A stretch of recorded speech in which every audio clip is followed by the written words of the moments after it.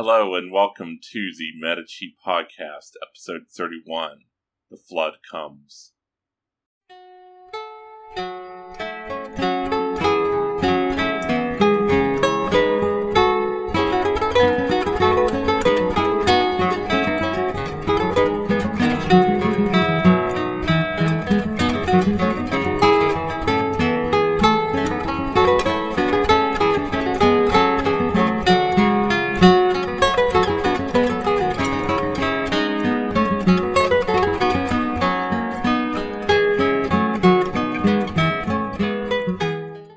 By the time this episode is posted, there should also be a bonus episode for Patreon supporters on warfare in Renaissance Italy. War is about to become very relevant to our main narrative. You can watch that and other tangent episodes by supporting me on Patreon.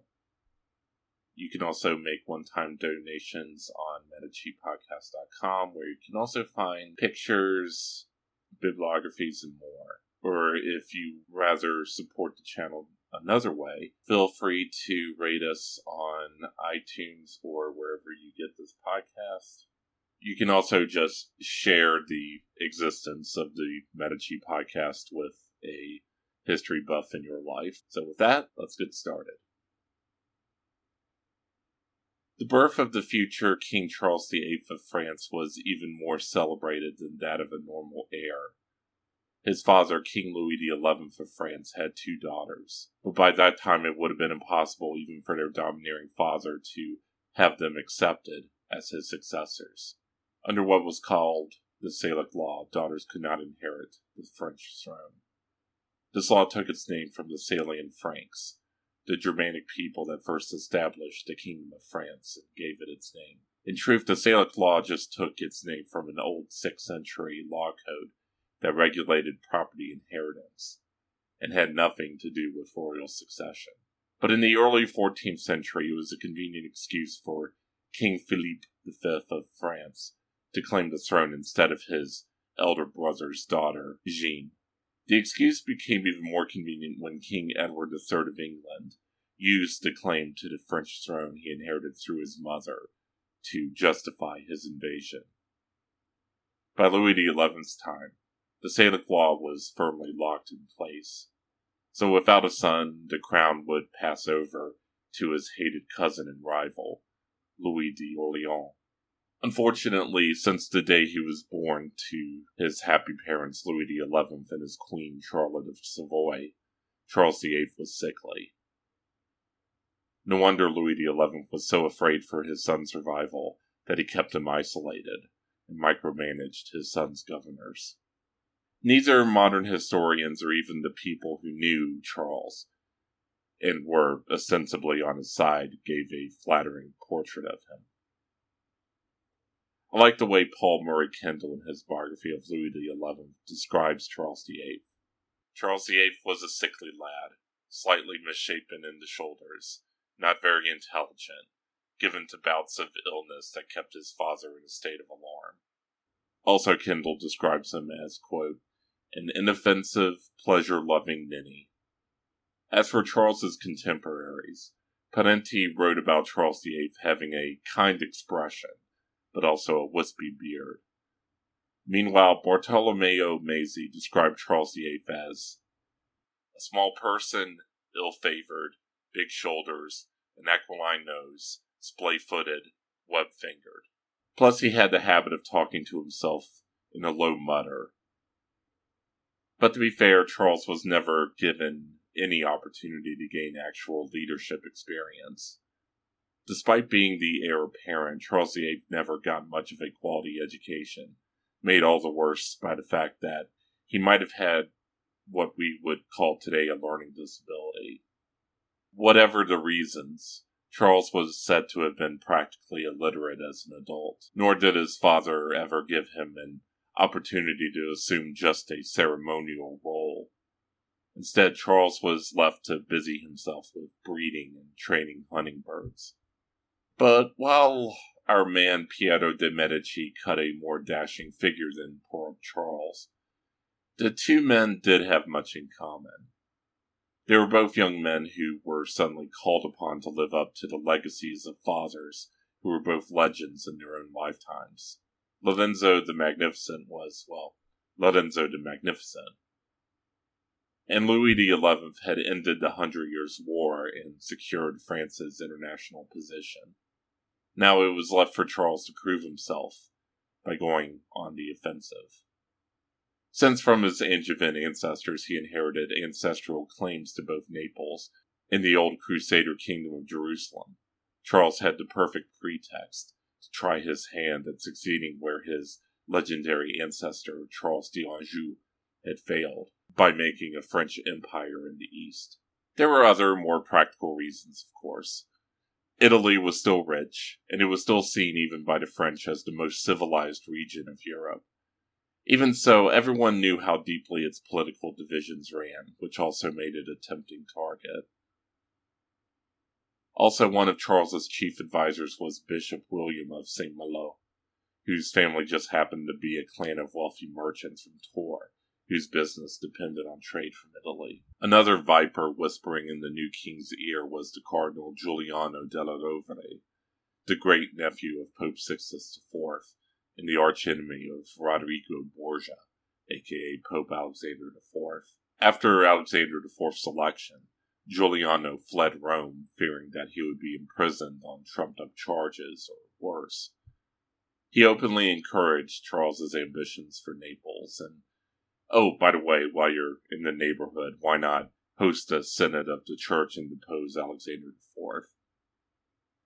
Charles was also in contact with Ludovico Sforza, whose diplomatic relations with Naples had deteriorated after the death of his niece Ippolita Sforza, who had been married to the heir to the throne of Naples.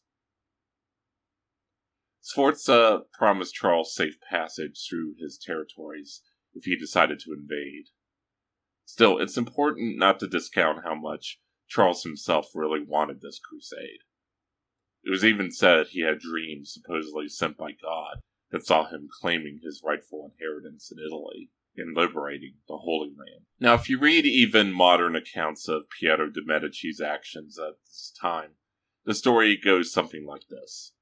Piero was so inept and irresponsible, he simply let the alliance with Milan fall apart and let himself get completely taken advantage of by his wife's Neapolitan family.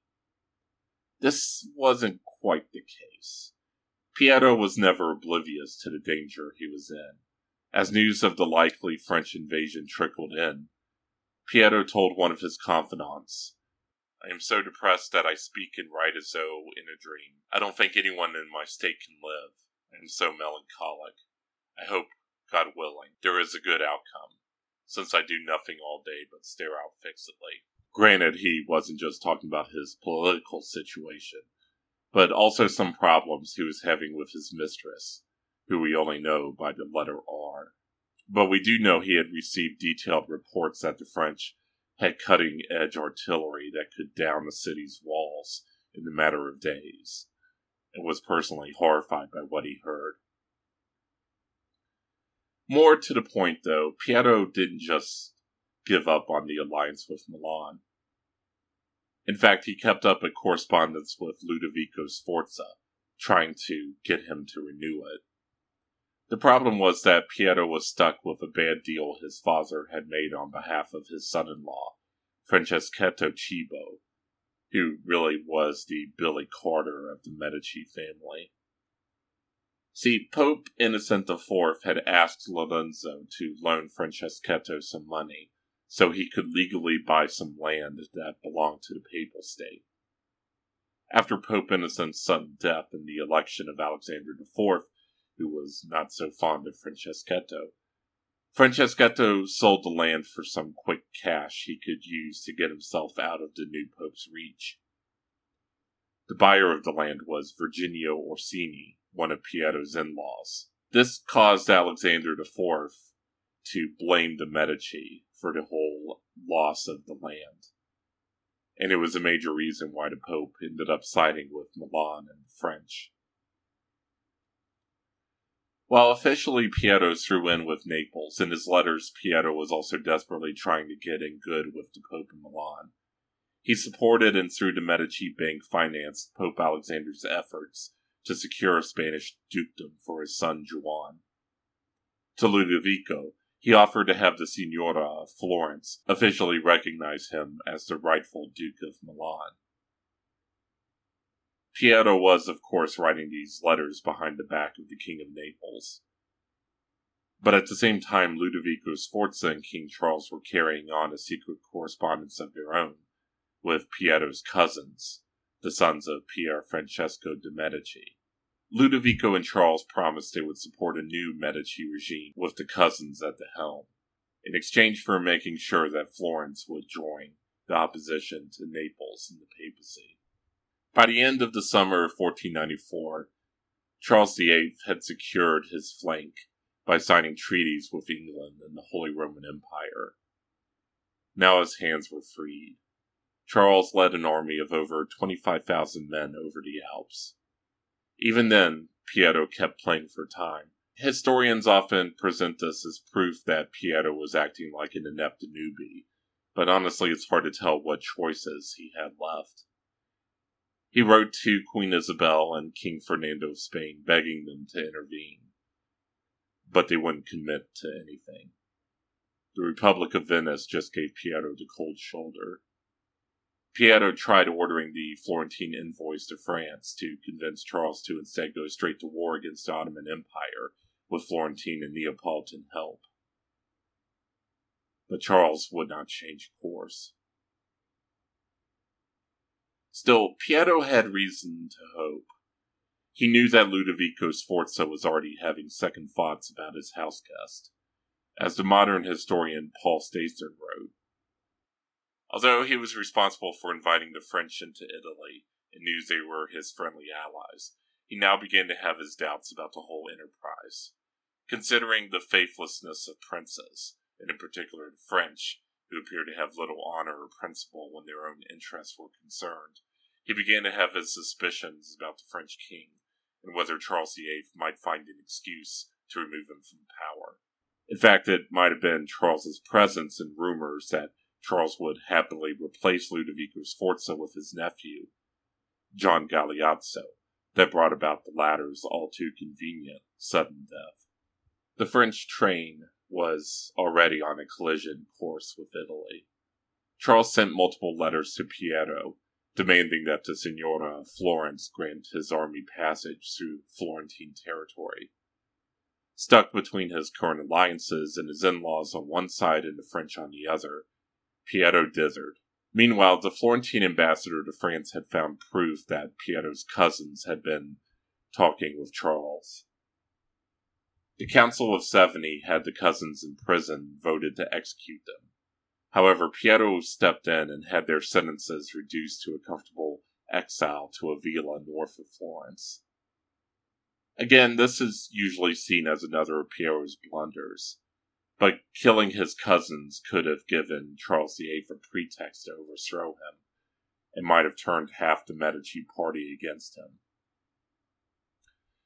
Even so, it was a loud and clear sign of weakness, and became even more of one when the cousins fled their house arrest and joined Charles VIII at his camp. By October, Piero was no doubt desperate, and became even more so when he learned that the French army had already captured a key Florentine fortress on the Tuscan border, Sarzanello. So Piero took a page from his father's book. Without the permission or the knowledge of the Signora, he rode out from the city with a few trusted advisors and servants, and went to meet the king at his camp in person. In front of the stone walls of the fortress of Sarzanello, Piero approached Charles VIII. The king greeted Piero not with friendship, but with calculated contempt. There would be no negotiations between equals or otherwise. Instead, Charles opened with his first and final offer. Piero would surrender all Florentine fortresses on the northern Tuscan border, give the French full control of the port cities of Livorno and Pisa in order for them to secure their supply lines from the sea, and grant him a loan. Piero not only agreed to all the terms, but also meekly offered Charles personal use of the Palazzo Medici.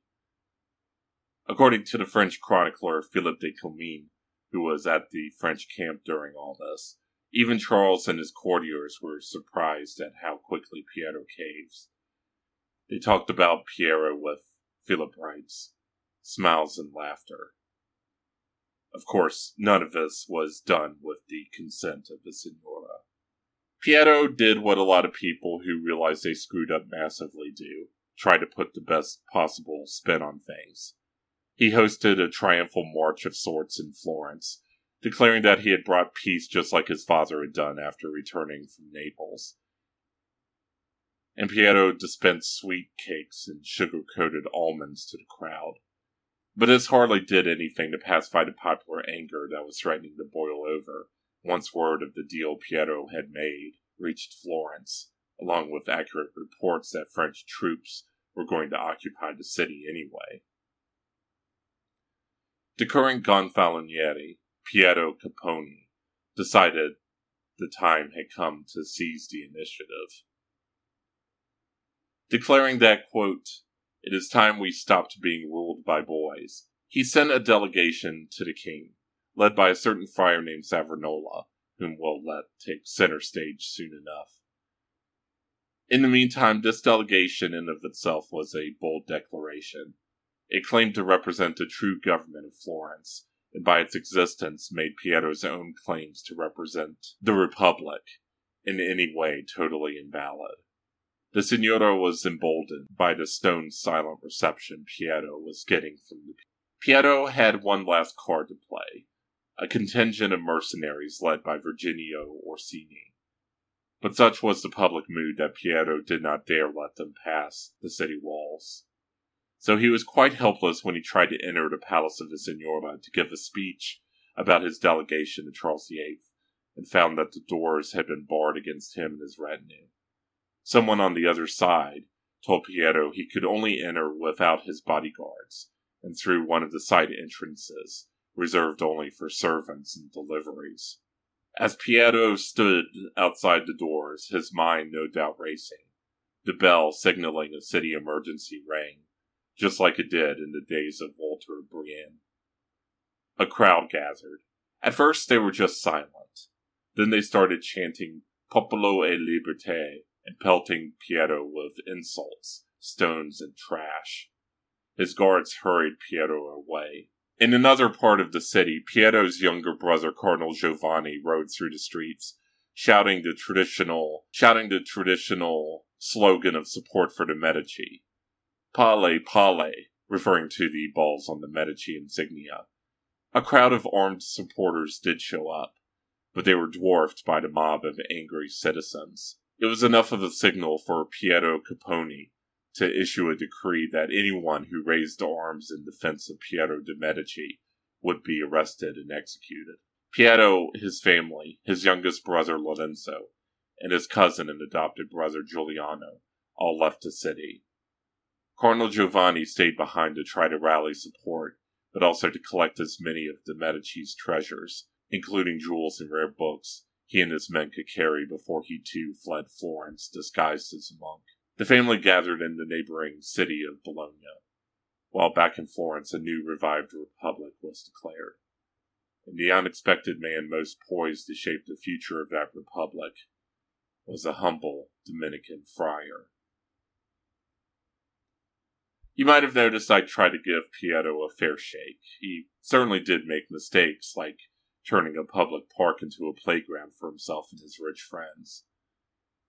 In trying to appeal to Charles VIII personally while signing off on all of Charles's demands without the consent of the Republic was a catastrophic decision I doubt any of Piero's predecessors would have even considered. But he wasn't guilty of tossing away the valuable network of alliances his father had carefully built for no reason other than youthful caprice, as some historians suggest even today.